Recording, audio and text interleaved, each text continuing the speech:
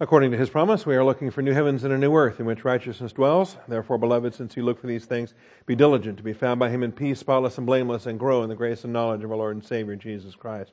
Our growth comes through the Scriptures. We are in Philippians chapter 1 once again. Join me in Philippians chapter 1. Picking up where we left off on Sunday morning. The final paragraph in chapter 1, getting ready to cross over into chapter 2. But tying together these details about living as Christ, dying as gaining, and the exhortation that Paul expresses to the Philippian believers that they can have the same attitude he has, and they should have the same attitude he has. And so he says in verse 27, only conduct yourselves in a manner worthy of the gospel of Christ. That's all.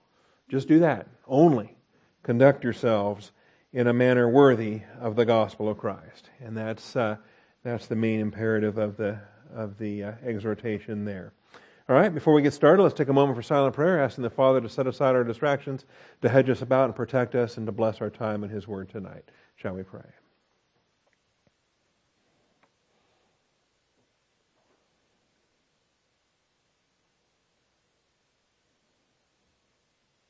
Almighty Father, we do come before your throne of grace this evening, thankful for your faithfulness, thankful for your grace. Father, recognizing that we have no right in and of ourselves to be here.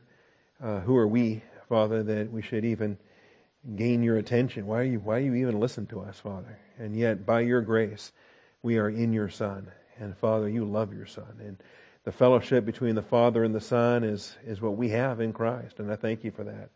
So, Father, tonight as we study to show ourselves approved, we call upon your faithfulness once again to open the eyes of our understanding and to lead us in the paths of righteousness for your name's sake. I thank you, Father, in Jesus Christ's name. Amen. All right, we can take a few questions as we get started this evening. Anna has the first question.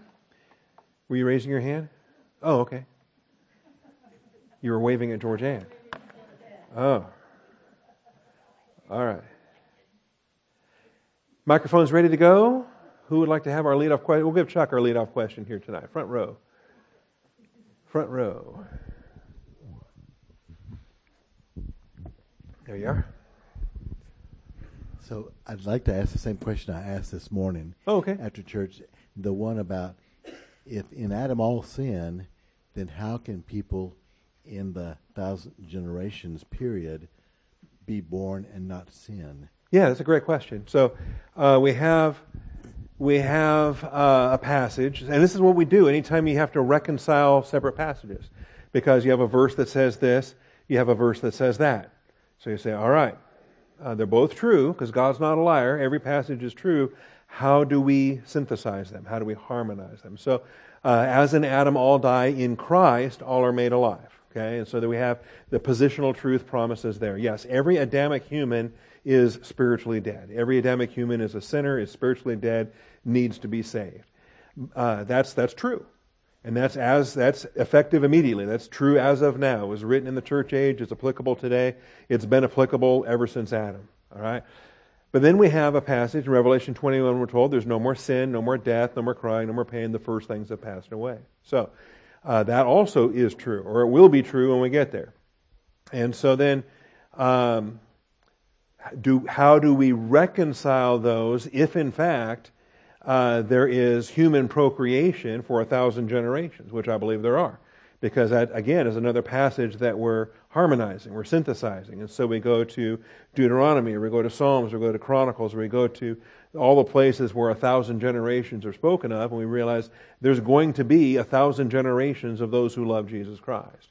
And now, is that going to be in the church age? Is that going to be in the millennium? Well, the millennium's only 1,000 years long. That's not time to have 1,000 generations. So the only place, and we've only had, there's 60 generations from Adam to Jesus. And so, it hasn't been time presently from Adam to today to have 1,000 generations. So anyway, so my conclusion is that for those promises to be fulfilled, it has to happen in the new heavens and on the new earth. And so with generations being born at a time when there is no more sin, no more death, then what we end up with is a conclusion that they are born And they're born sinless. They're born without sin. They're born in a way that Cain and Abel would have been born had Adam and Eve procreated before the fall instead of after the fall. And so for the 1,000 generations, they're all born without sin. They're all born in that sinless original Adamic condition, not the present Adamic condition, but the pre-fall Adamic condition. So does that make sense? Yeah, but that means that since Jesus Christ died for everybody, He died for them, but it's really unnecessary because they don't sin, right? He died to redeem all of Adamic humanity, correct? But none of us were saved because of this. None of us were condemned because of the sins we had done. And so I don't view that as being an issue. You'll have to think about that, though, because that may come up in March. The fact that, well, because if you think about it, was Adam, when he was first created, when dust was put together into a body and God breathed into him the breath of lives, he was sinless, he was perfect. Is it fair to say that he was saved? I don't think he wasn't saved because he didn't have anything to be saved from. He was created righteous. He was created sinless. He was created perfect. And so I think it would be something similar for the 1,000 generations in the sense that they're not redeemed, they're not saved as we define it, because they were never fallen to begin with. But they are sinless Adamic progeny, which, by the way, God commanded. When He said, be fruitful and multiply, fill the earth and subdue it, God was speaking to sinless humanity at that point. And so sinless humanity has never obeyed that command, but they will in the new heavens and on the new earth. Does that answer what you were getting at? Just one more question. Uh-huh. So why shouldn't we be jealous of those stinkers? They're not going to have any problems or any difficulties like we do have. Well, just because we're saved doesn't mean we don't have problems. We're still human, and there's going to be, but without sin, without death, the problems will be different. Okay, they still will be tested with regard to their faith. They're just going to be tested as yet without sin. Like our Savior was tempted in all things, yet without sin. And so there will still be the opportunities, like elect angels today, there will still be opportunities for the 1,000 generations of sinless Adamic humanity to glorify Jesus Christ. But it's going to be different from you and I. It's going to clearly be different from the church age. And so, yeah, those are things that we think about, and the Bible doesn't really explain it. It just talks about 1,000 generations in 6 different places. And so we have more than questions than answers, I think, at this point. We are the bride, that's true. Yeah, and I wouldn't trade the bride for the 1,000 generations. So, all right, other questions tonight? Excellent question, thank you. Other questions tonight? Across the aisle? Going once? No? Going twice? Anyone? Okay, easy night then. Thank you, Lewis. Well, Philippians 1, verse 27. And he goes through a process here, thinking out loud, which I just laugh at because I do this a lot. I think a lot of us do this a lot. I think we talk ourselves into things. We debate the pros and cons. We talk about, well, maybe this, well, maybe that. And so he debates it amongst himself as far as being hard-pressed from both directions, having the desire to depart and be with Christ, for that is very much better. Yet, to remain on in the flesh is more necessary for your sake. And so he goes back and forth on that. In fact, it even starts even earlier in verse 22. If I'm to live on in the flesh, that means fruitful labor for me. So there's that. You got that going for. The longer I stay here, the more fruit I can bear. The more glory for Christ. The more other believers are edified. The more Christ is glorified. And so I don't know what to choose. And so he goes back and forth. Finally, he convinces himself in verse 25. And the verb is patho, which we've studied several times. Patho, persuaded by this, convinced of this. I know that I will remain and continue. And 2 compound verbs there of meno. I will remain and continue with you all for your progress and joy in the faith. And so that's his conclusion. He talks himself into it. That's what he settles on. And you think, okay, end of story. Until you get to verse 27. Where again, he still leaves open the possibility that maybe he's not going to come to Philippi after all. See, when he says, only conduct yourselves in a manner worthy of the gospel of Christ, so that, whether I come and see you or remain absent, I will hear of you that you are standing firm in one spirit, with one mind, striving together for the faith of the gospel. And so even though he settled it in his own mind and was convinced in verse 25, he still leaves it open in verse 27 that things can change. Things can change before we get there. We might fully intend to do this, but then, a shipwreck or a storm and you end up somewhere you didn't think you were going. And other things happen. God overrules our circumstances, so we can be thankful for that. All right. And so this is what we're dealing with. Our outline, we're in the midst of point 6. Paul issues a powerful exhortation for the Philippians to apply until such time that he can be reunited with them. It's in other words, it's an in the meantime kind of message. I'm on my way. I'm convinced I'm going to get there. And until I get there, there's only one thing you got to do. Only this. Only. Conduct yourselves. Politically live. Conduct yourselves in a manner worthy of the gospel of Christ. That's all you got to do. And when you do that, I'm going to hear good things. He says, if I'm delayed getting there, then I'm going to keep hearing about how you're standing firm in one spirit, with one mind, striving together for the faith of the gospel. He says, I'm going to hear that before I get there. If in fact you are conducting yourselves in a manner worthy of the gospel of Christ. In no way alarmed by your opponents, which is a sign of destruction for them, but of salvation for you. This is basically an apostolic prophecy that they're going to have opponents, that they're never going to not have opponents, that that's going to continue. And the more that they walk in the light, the more opponents are going to start lining up in hostility against them. And that's just a promise. That's what we could expect. Jesus said, in the world you have tribulation, but be of good cheer, I've overcome the world. Or Jesus told Peter, he said, Satan has demanded permission to sift you like wheat, but I have prayed for you. Okay? And so, just expect it. That's what happens. All who desire to live godly in Christ Jesus will be persecuted, and Philippi needs to get ready to deal with that. It goes on to say in verse 29, for to you it has been granted for Christ's sake, not only to believe in Him, but also to suffer for His sake. So, they go hand in hand. Are you happy that that His grace saved you? Great. Finish the verse. His grace also assigned you the suffering that goes with that. It's to suffer for His sake. It's the same grace. The grace of God. When it says granted, it has been granted, that's a grace word. Okay? That's a grace word. And so it's been granted. You have by grace been saved. You've also by grace been assigned the suffering of Christ. And that goes with that. So we'll be developing that in verse 29. Experiencing the same conflict which you saw in me, and now here to be in me. And this is what we can look at. We see those that went before, we learn from their example, and we get ready for our turn. And when it's our turn, we want to set the best example we can, because there's the next generation coming up after us, and they're watching us.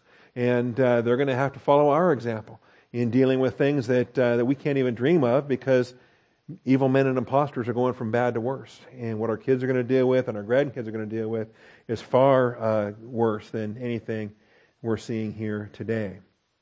Lord willing, and rapture pending. All right, so we got a few laughs out of the word only, because it is a pretty big only. It is, is that all? You might imagine they're responding when Paul says, okay, here's the only thing you got to do, conduct yourselves in a manner worthy of the gospel. And, okay, is that it? That's all I got to do. That's what I got to measure up to. But Paul has a way of doing that, like he did in Galatians 3:2, where he used the word only, and he really packed a lot into just one thing. There was really about 7 things that he said was only one thing. And something I think similar is happening here, because this is a very long run-on sentence, and it goes and it goes and it goes and it goes. But all of it is defined by the heading that says, conduct yourselves in a manner worthy of the gospel of Christ. Then, and then it's been haunting me ever since teaching it, is the politeuomai vocabulary here on this.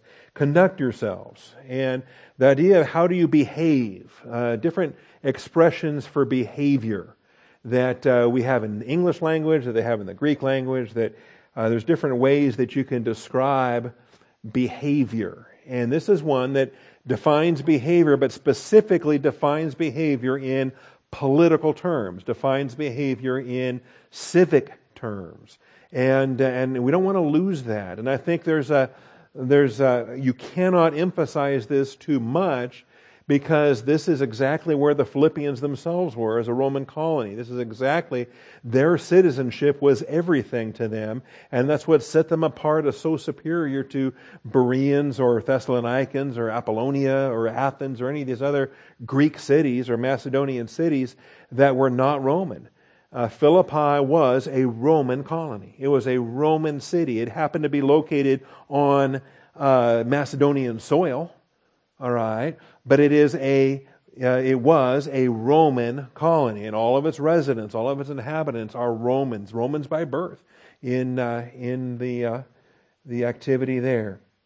And so the verb is politeuomai, and so it's kind of, it's like you're taking a noun like polites, citizen, and you're making a verb out of it. So how do you make a verb out of citizen?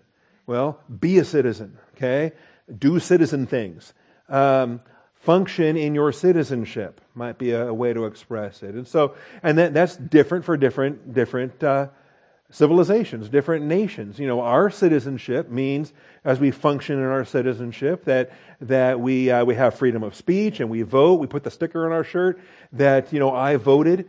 There's a lot of places in this world when they pursue their citizenship, it doesn't include voting, right? Or if it is, it's a sham. It's all a rigged thing to start with. But what does it mean to be a citizen? And it's different depending on what the rights of that citizenship entail. Okay? And so, in some respects, being a citizen includes the right to, for example, to own real property, that you couldn't own real estate without being a citizen. And that if you were a foreigner, if you were an alien, if you were a sojourner, well then you could rent quarters or you could have temporary living arrangements, but you were not going to own any real property because this is, American soil. This is American property. You're not an American citizen. And so you have political loyalties outside the boundaries of this nation, and so you're not going to be permitted ownership of property within real property within this nation. See, okay, now that's not the case in our country, but that has been the case historically in a lot of places over the years, and probably still, I imagine, is true somewhere today in this world. But think about it too. Even the fact that we have property rights, that we have First Amendment rights, that we have constitutional protections against unreasonable search and seizure, for example, and that what I own, not only do I own it, but it's a matter of public record because the deed has been filed in a courthouse, and that everything is confirmed, and it's the laws that protect my private property ownership are the same laws that apply to all the citizens, that apply universally as a part of our birthright as Americans. And so all of these things, and that's unusual, okay? You get to a tin pot dictatorship, and if he wants to take your land, then, Robert Mugabe can take your land, see. At least up until yesterday, he could take your land. And I understand he's out of power now, so that's kind of interesting. Anyway, so the verb is politeuomai. Live as a citizen. Function in your citizenship. You are a citizen of heaven, we're going to learn about in chapter 3. Our citizenship is in heaven. All right? And so, if our citizenship is in heaven, what are we doing here? Well, we're waiting. Our citizenship is in heaven, from which also we eagerly wait for a Savior, the Lord Jesus Christ. So while we are behind enemy lines, while we are in this world that's no longer our home, live as a citizen of the world we're headed to, not where we are now, okay? And represent that kingdom. It's part of our ambassadorial function. If that helps, that might help us to think our way through this, all right? And when you're in the military and you get these briefings and they, you're deployed overseas and you're going to go, like my first day when we landed in Germany, it was like, well, here's the welcome to Germany, and you get the speech that says, look, you are an American citizen in a foreign country, and you have to represent your nation. You want to represent the best of your nation. You want to set the good example. You don't want to be the drunk, obnoxious, angry, stupid American that gives bad impressions to other people in other countries. So they give you this big speech about representing your nation and being a good witness and testimony. And I thought, wow, this is marvelous. This is just like the Bible teaches about our ambassadorship and being citizens of heaven. So, live as citizens. Live as citizens. Conduct your political life. Conduct your public life. And maybe that might be a way that expresses this as well, because we have a personal life, but we also have a political life. Okay? And maybe that might help if I don't know, it's hard to put into terms, maybe. I'm just struggling with it. But the verb is politeuomai, which maybe doesn't mean as much to us today, but it meant the world to the Philippians. That based upon the pride and the esteem and the tremendous value that they had as Roman citizens. So let me just read one final thing here. I've already read a biblical knowledge commentary quote. I already read from the church fathers there, the epistle to Diognetus. And Warren sent out an email, by the way, on that. So let me just open up here a French guy that I have started to like more and more. I know, it's kind of curious, isn't it? All right. And so with conduct, politeuomai, and there is a lexicon here. There it is. And this I thought was interesting. So this is the Theological Lexicon of the New Testament. Speak, S-P-I-C-Q, is the French guy that wrote this. And let me make this larger. Ooh, too large. All right.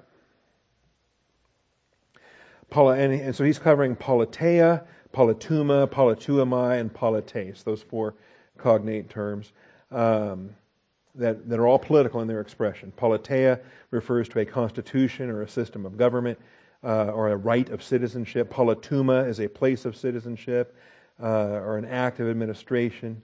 Other expressions there. Politeuomai is to live, but to live as a citizen. Specifically, it's to live as a citizen.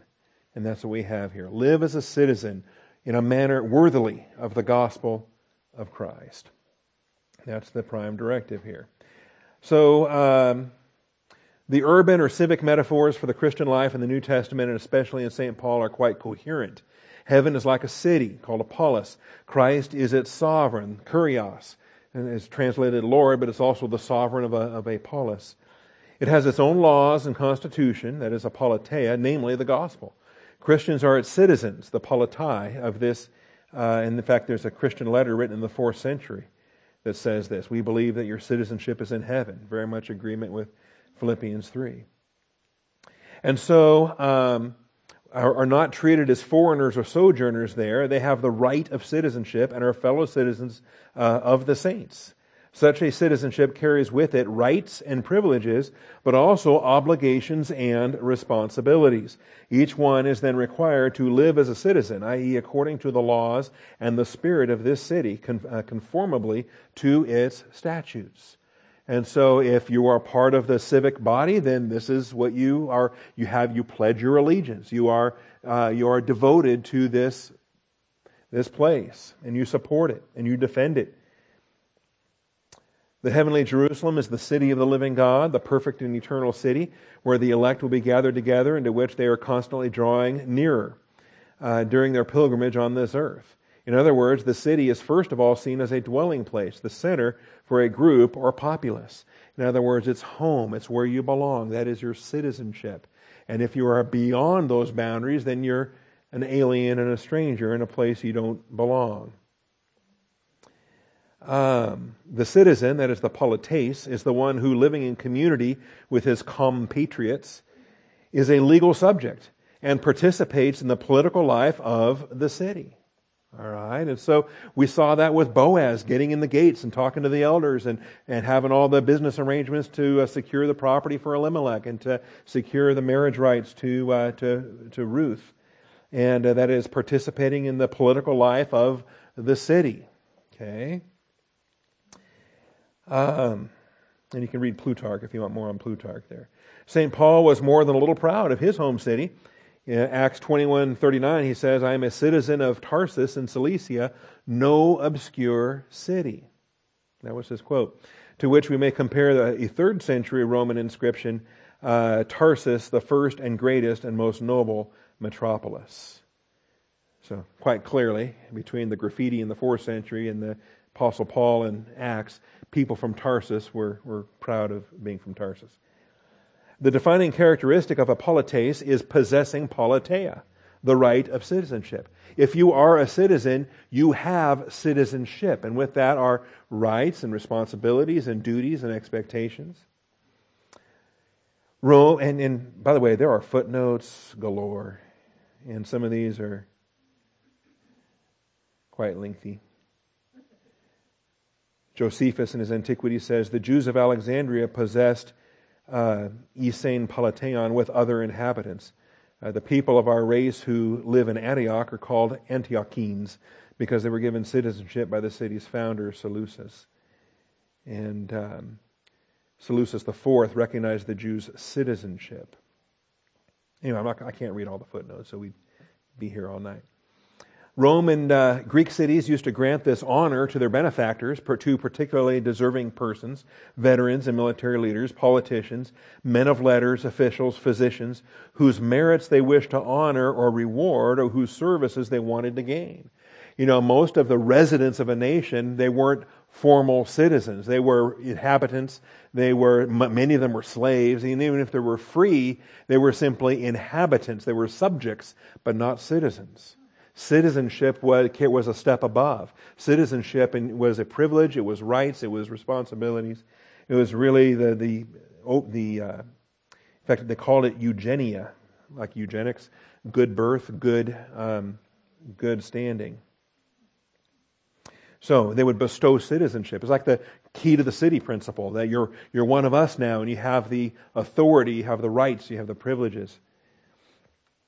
So thus, citizenship was a title of nobility. Greek was called eugenia. That placed its beneficiary in the ranks of the aristocracy because you were a citizen. You had a voice. You had a vote. You could stand in the public square and you could speak your mind. All right. But this decoration could also be bought, not only in Greek cities that by this means bolstered their impoverished treasuries. Yeah, it could be a good fundraiser in desperate times. But also at Rome. And at first, only with difficulty, the price varied between 200 and 1,000 drachmas. Antony was generous in this respect. And yeah, if you're in a civil war and you're competing to be the successor, then you can get more people on your side if you make them citizens. And if you want to boost the voting rolls, then you bring in a bunch of people who aren't citizens and you pretend that they are. And Mark Antony did that. So, sorry to say. Born on January 14th, by the way, wouldn't you know? Claudius gave citizenship without restraint, and it became a veritable commodity, like merchandise with fluctuating prices. In fact, the number of civis, 1 million in 70 BC, increased by a factor of 4 by 28 BC, 5 by AD 14, and nearly 6 by AD 47. And so the prestige of the title was correspondingly diminished. They had watered it down so desperately that it became worth less and less and less, the more that they were just indiscriminately throwing it around willy-nilly. All right. And so this information greatly enhances our understanding of the clash between the Chiliarch Claudius Lysias, who boasted that he had purchased citizenship at a high cost, and then the Apostle Paul, who replied, well, I was a citizen from birth. And that you can read about that in Acts 22, verses 28 and 29. Inheriting the title greatly increased its value. Apart from the honor involved, citizenship conferred many practical advantages, and this too lengthy footnote. Equality before the law, immunity, exemption from custom taxes and tribute. Jesus pointed that out. Citizens don't have to pay that tax. It's the non-citizens that have to go pay that tax. He taught that doctrine to Peter when he went and paid his taxes. Anyway, there's a lengthy footnote there. We'll let that go. Especially with respect to legal proceedings, the civis, this is the Roman citizen, was free to choose his court in his own country and to be judged according to its laws or to appear before Roman magistrates. And so Paul used this right of appeal to the supreme jurisdiction of the emperor, just as he referred to in the Lex Valeria. And that was a law that went back to 300 BC, and Paul cited that in his defense. Or the Lex Portia from 198 BC that prohibited the scourging of Roman citizens. All right, a Roman citizen couldn't be scourged, and yet they scourged him. 5 times he received the lashes. Politeia also refers to the organization or system of government of the state, its constitution, its ancestral institutions, and finally, the commonwealth of free men. The life of the citizen within his city, his political activity, all the forms of interaction with the life of the state.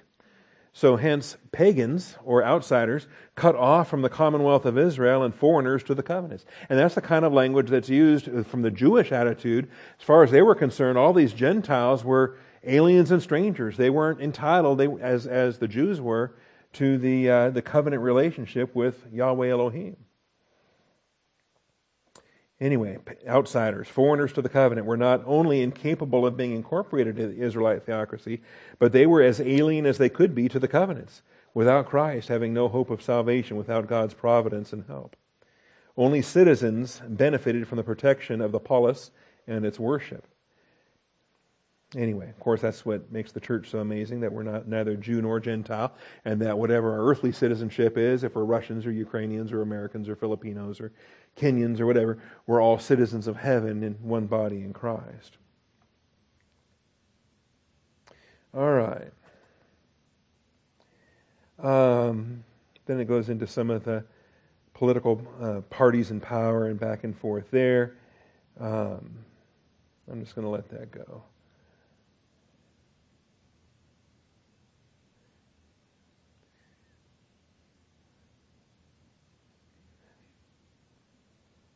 Such a status, let's see. So it is a community, All right. Such a status brings, talking about us in the church now, brings with it a certain spirit and a certain way of life corresponding to the polis that one is a part of and the politeuma that one is under. The Israelites had a particular vivid awareness of their place and their people's tradition and law, of which they called politeuesthai, living as a citizen, which leads to personal behavior that is conformed to the common law. And we see the same thing in history, in civic law, and in, of course, the church. Live as a citizen worthy of the gospel of Christ, conforming as such to the laws of the celestial city. To live out one's citizenship is to conduct oneself according to the demands of the politeia, which means, first of all, being willing to take on a public function, to consider oneself and all one's actions as a member of a social body, and accordingly to say nothing and do nothing that is not appropriate for a citizen of heaven. But it is also a call to honor, to preserve one's country's spirit or mindset, a noblesse oblige, and this nuance of praise is in literary terms in agreement with the usage of the inscriptions in the papyri, the rest of the citizens who choose to act more nobly. Anyway, and there's footnotes there as well. So, as a concept, and maybe maybe that's too much information and you didn't really care to know any of that, but I think what the Scriptures describe in terms of what God designed, all right, and God designed for volition, He designed for family, He designed for marriage, for family, and for nations. This is for the orderly structure of humanity, and nationalism is the design. And we come together in our nations, and we come together as an ethnicity, as an ethnic group, as a people, with a common language, with a common culture, with a common homeland, with common traditions and customs and practices and so forth. And they may be different, they may be strange, they may make no sense to anybody outside of us, but hey, this is us and this is what we do, so, back off. And that's what a people group is designed to be. Okay? And that's the largest unit that's valid, biblically speaking. All right? Because the nations are still nations in the millennium, and the nations are still nations in the new heavens and the new earth. The nations still exist as nations. Okay? So there's one Jewish nation and all the other Gentile nations. And that's the concept. It's totally lost today. Satan hates that. Satan's trying to bring in this one world thing where there are no nations, where it's just a planet and it's all just, humanity and the brotherhood of man, and we're moving on to this golden age, and there's no borders and there's no, and all of this stuff. Okay, so just realize that if it's biblical, Satan hates it. And it seems to be there are movements afoot today that will do anything to despise what the Bible says, even if they have to subject themselves to some pretty gruesome inhuman activities. All right. So that's what we're dealing with conduct yourself. Be a citizen. Live as a citizen in a manner worthily. Live as a citizen worthily of the gospel of Christ. Live as a heavenly citizen worthily of the gospel of Christ. That's what he's saying here. So that whether I come and see you or remain absent, I will hear of you, that you are standing firm in one spirit, with one mind, striving together for the faith of the gospel. Anything less than that is not worthy of the gospel of Christ. All right, so we have that. Under point C, there's the aspect of axios or axios, the idea of worthy and worthily, and we talked about that. Think of it as a scale or an equal sign. Think of it like in English we have axioms or axiomatic expressions. It comes from this Greek axios or axios. So something on this side of the scale, and what is worthy of that? What balances that out? What is just as worthy, just as heavy? And worthy of the gospel is what we're called to, okay? And that's what our life is to be. So it's going to be a grace walk. It's to be, if it's not grace, it's not worthy, okay? We'll talk about that a little bit more. So, so that whether I come and see you or remain absent, I will hear of you, that you are standing firm in one spirit. Because it's going to be a symptom, it's going to be an expression of this worthiness. If they are walking worthy, then that's going to be expressed by standing firm. So let's talk about standing firm, and let's talk about striving together. These are the activities that go with conduct yourselves. So point 7 then. We've got standing firm, contemporaneous with striving together. We've got to do a twin word study on this one because they are combined. They are contemporaneous. Standing firm is a present active indicative, while striving together is a present active participle. And what we've been learning and teaching participles here in the last couple of weeks is that the present participle coincides with the main verb. The present participle is a further description of the main verb. It's an activity that coincides. It's contemporaneous with the main verb. So you're standing firm, and as you're standing firm, you are striving together for the faith of the gospel. If that's not the case, then the Apostle Paul would say, look, you're not conducting yourself in a worthy manner. If you're not standing firm, you're not conducting yourself in a worthy manner. And if you're not striving together for the faith of the gospel, that's not worthy of the gospel with which we have been called. So, whether I come and see you or remain absent, I will hear of you, that you are standing firm in one spirit, with one soul, with one mind. Okay? That's what he wants to hear. And as they stand firm, it's a present active indicative. I'll give you the vocabulary here in a moment under points A and B. But it's a present active indicative. Standing firm is a continuous action event. It is continuous. It is all day, every day. It is an ongoing, abiding expectation. It's not just something you do once. All right? Getting saved, that happens once, and then you live out your Christian walk. It's the same thing here with standing firm. It's continuous action in present time. Continuously stand firm as a present active indicative. And it goes with the present active participle of striving together. Okay? Does that make sense? Following that? All right. It's like, and we do the same thing too. We give a command, and then we can amplify that command with an ing verb. Okay? So I might tell somebody, watch the house for the next 2 weeks, feeding the fish and taking out the trash. Right? So the main verb is watch the house.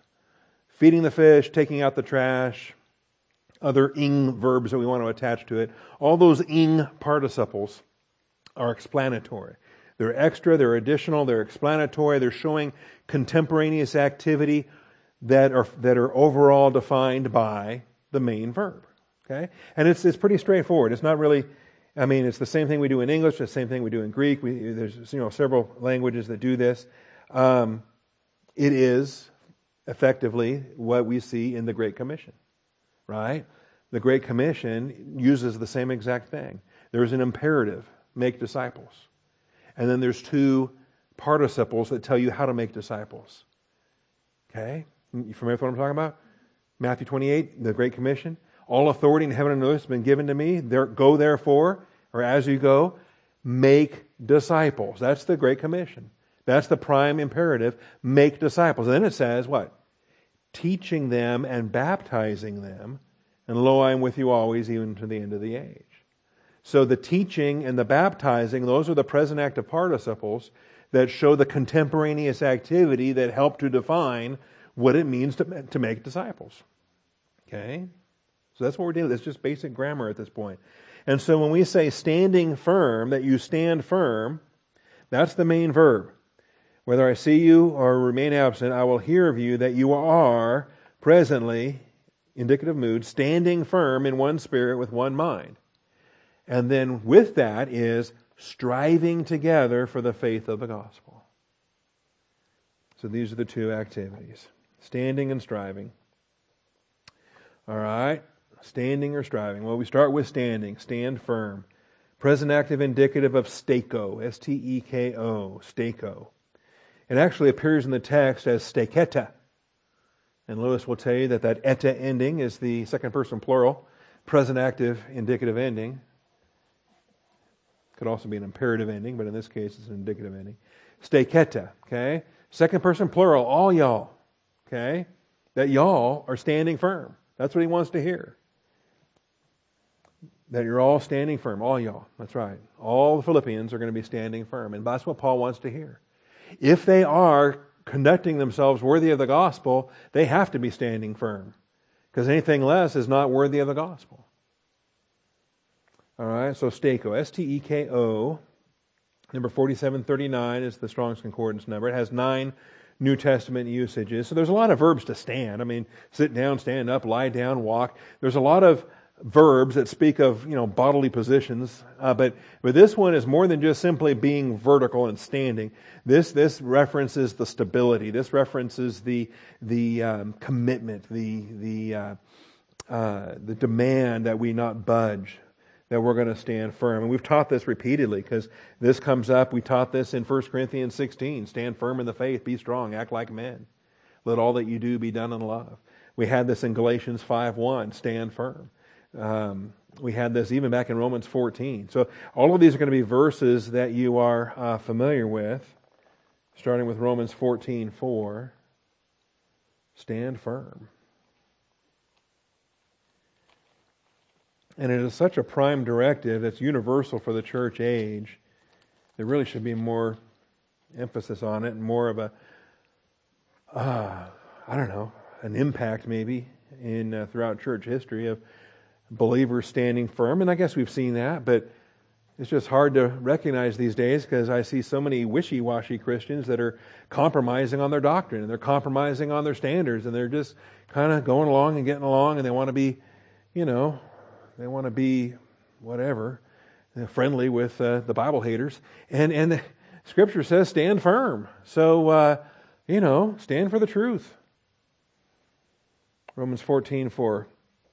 Who are you to judge the servant of another? To his own master he stekos, or he falls, piptos. And he will steko, for the Lord is able to make him steko. Okay? And here's a great promise. Because we're commanded to stand firm, and guess who's able to make that happen? Okay? The Lord. Right?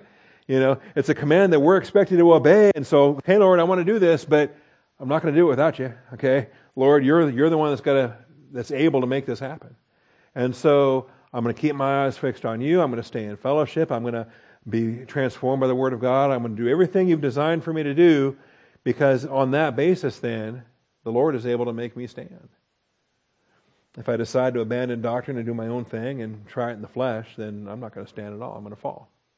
And that's why it says, before his own master he stands or falls.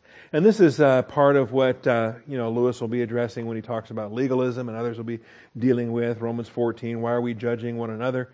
We're not here to pass judgment on opinions, and we should be loving one another and supporting these faith convictions in the discretionary will of God. What it is that we have freedom to do A or B, then let the others do A or B. Okay? Don't be all wrapped up about it. 1 Corinthians 16:13, the conclusion to 1 Corinthians.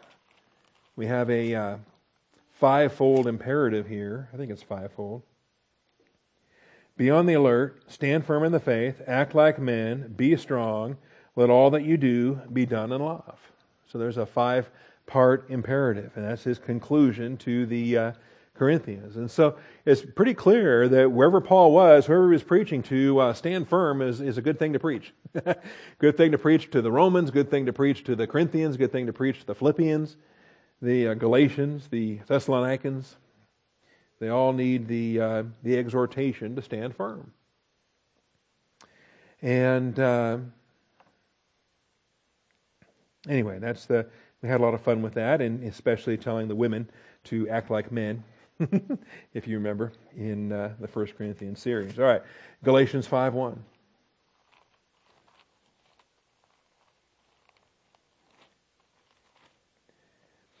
It was for freedom that Christ set us free.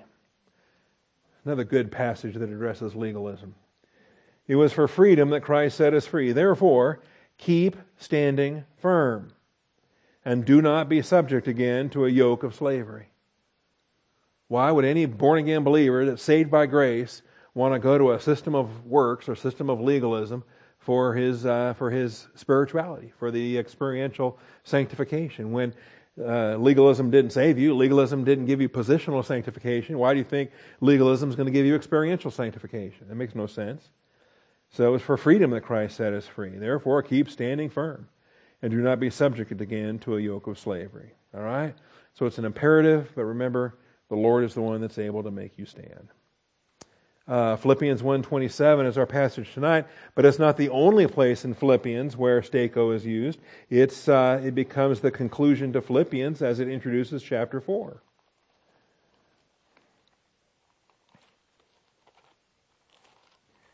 The first verse of the closing chapter here, he says, "Therefore, my beloved brethren, whom I long to see, my joy and my crown, in this way, stand firm in the Lord, my beloved."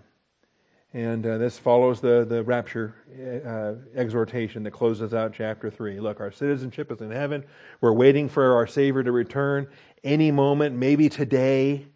Are you on the verge of losing heart? Are you just going to give up? You're going to give up on your coworker, your boss, your job, your marriage, yourself. I mean, why are you giving up when the rapture could come tonight? That trumpet could sound tonight. And so, our citizenship is in heaven. We eagerly wait for the Savior, our Lord Jesus Christ, who will transform the body of our humble state into conformity with the body of His glory. Therefore, my beloved brethren, whom I long to see, my joy and my crown, in this way, fixing your eyes on Jesus, stand firm in the Lord, my beloved. And Euodia and Syntyche, come on, get along. Live in harmony in the Lord. It's too short for you to keep this stupid fight going. Stop it now. Indeed, true companion, I ask you to help these women who have shared my struggle. Now keep that verse in mind, because that's coming up next. We have stand firm and we have struggle together. Okay, strive together. So stand firm and strive together. And you've got people there that used to do that. And if they could quit fighting with one another, they can start doing that again. Have shared my struggle in the cause of the gospel, together with Clement also and all the rest of my fellow workers whose names are in the book of life. And really, are you harboring mental attitude sin against a brother? His name's written in the book of life. Why? What's your attitude for? Okay, we're striving together in this. Anyway, 1 Thessalonians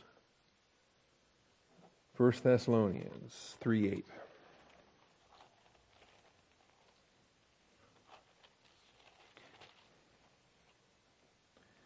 As we put these in canonical order, Galatians was written first, then 1 Thessalonians, then 2 Thessalonians. So clearly, very early in Paul's ministry, he was impressed with the necessity to stako, as he keeps going back to it again and again and again and again. 1 Thessalonians 3:8.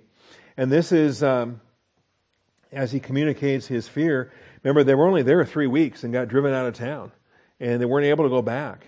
And but they were able to sneak Timothy into town. He was apparently so young, no one paid attention to him, and wasn't under the ban, as it were. It wasn't putting Jason's bond money at risk if Timothy showed up. So he says, when we could endure it no longer, verse 1 of chapter 3, we thought it best to be left behind at Athens alone, and we sent Timothy, our brother and God's fellow worker in the gospel of Christ, to strengthen and encourage you as to your faith. And that's the background here. This is after Thessalonica, before Corinth, in the second missionary journey. So that no one would be disturbed by these afflictions, for you yourselves know that we have been destined for this. Indeed, while we were with you, we kept telling you in advance, we're going to suffer affliction, and so it's come to pass, as you know. But for this reason, when we could endure it no longer, I also sent to find out about your faith, for fear that the tempter might have tempted you, and our labor would be in vain. And so, the shepherd in Paul's concern, when he is gone, what wolves are coming in, what damage is getting done, are they standing firm? What's the condition of your faith? Has the tempter come in and just made a wreck of everything? But now that Timothy has come to us from you, and has brought us good news of your faith and love, and that you always think kindly of us, longing to see us, just as we also long to see you. For this reason, brethren, in all our distress and affliction, we were comforted about you through your faith. For now we really live, or truly live, if or since you stako, you are presently standing firm in the Lord. And this is what it comes down to. How hard is it to stand firm? Well, pretty simple in this case. Reject the tempter. Okay? Keep walking in the faith. Keep your eyes where they're supposed to be. And it was their faith that was encouraging Paul. So they're standing firm. For what thanks can we render to God for you in return for all the joy with which we rejoice before our God on your account? There's not an offering that measures up to that. I mean, that's eternal joy. You get a good report like that, you learn about someone that's walking in the light and you weren't so sure about them, but then you find out, wow, they're thriving. Wow, God has been faithful. Wow. You mean they're in the ministry? They're a pastor now? How did that happen? Right? And you just learn and you go, wow. and your soul is touched and the joy overflows and you're thinking, this is incredible. I couldn't have heard anything better than this tonight. Okay? Anyway. And what thanks can we render to God? How do you put a price on that? How do you make a sacrifice or an offering or a thanksgiving in that would be commensurate to the joy that they're experiencing here? As we night and day keep praying most earnestly that we may see your face and may complete what is lacking in your faith. So until he can go back, he can't. He's got to just keep sending Timothy, or other people can go in there. Aristarchus can come to him. He was from, I think it was who was the one from Thessalonica? And, so he could come travel with Paul, get some training, and then he can go back. Things like that. Archippus. Anyway, so that's 1 Thessalonians. Then 2 Thessalonians.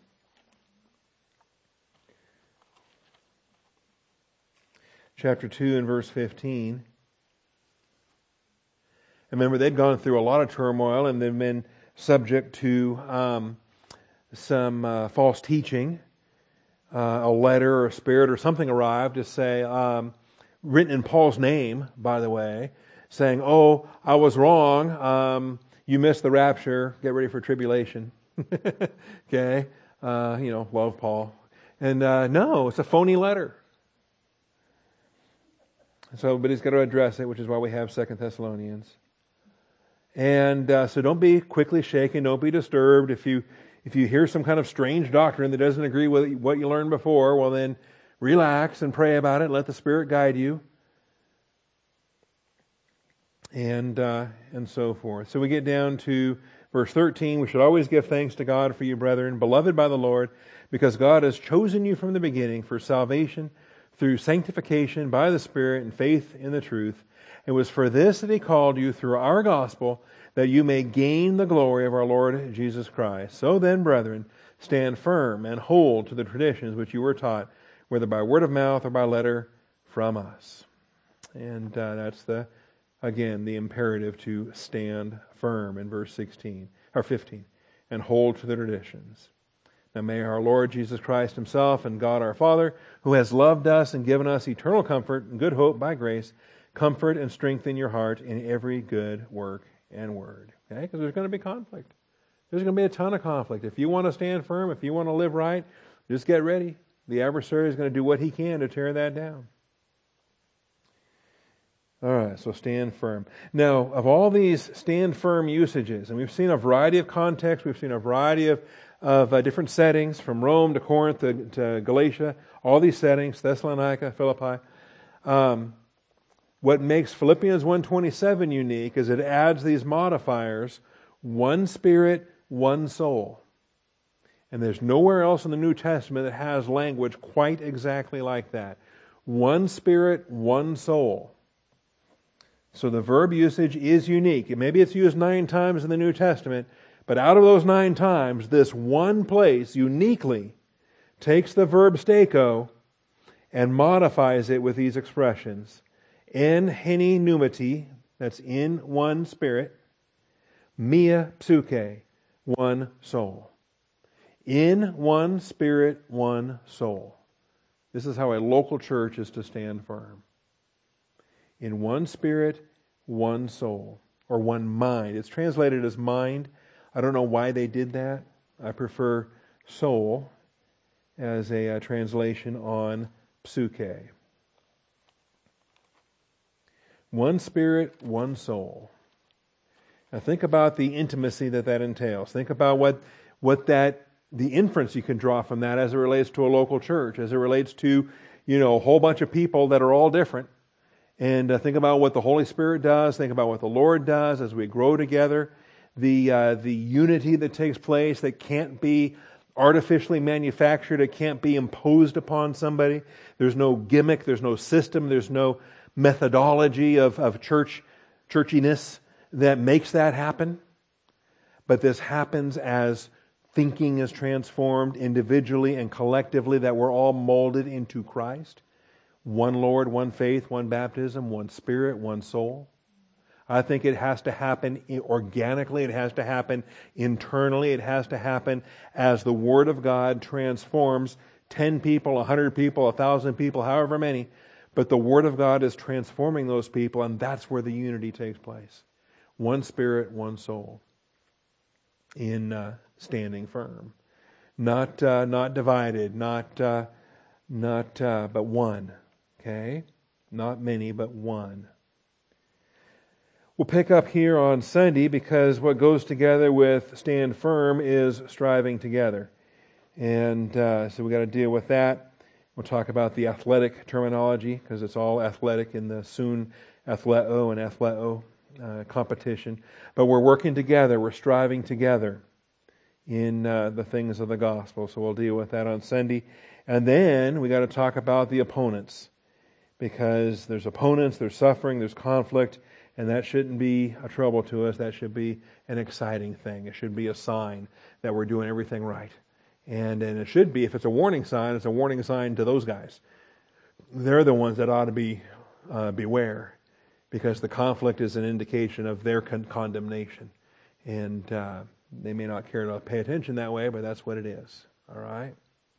Father, I thank you for your truth. I thank you for your faithfulness. I pray for tonight that what we've studied and what we've digested will continue to make sense to us, and we would appreciate the impact that this has, that we would learn and to start to exhibit the character traits of standing firm so as to achieve those expressions, Father, that are ultimately worthy of the gospel with which we have been called. So, Father, Paul exhorted the Philippians in this regard. I'm exhorting the Austintonians in this regard, Father, here today, Not just a word that was written 2,000 years ago. This is alive and powerful today. Austin Bible Church needs to stand firm as we're children of light in the midst of this crooked and perverse generation. So, Father, thank you for being faithful. I thank you in Jesus Christ's name. Amen.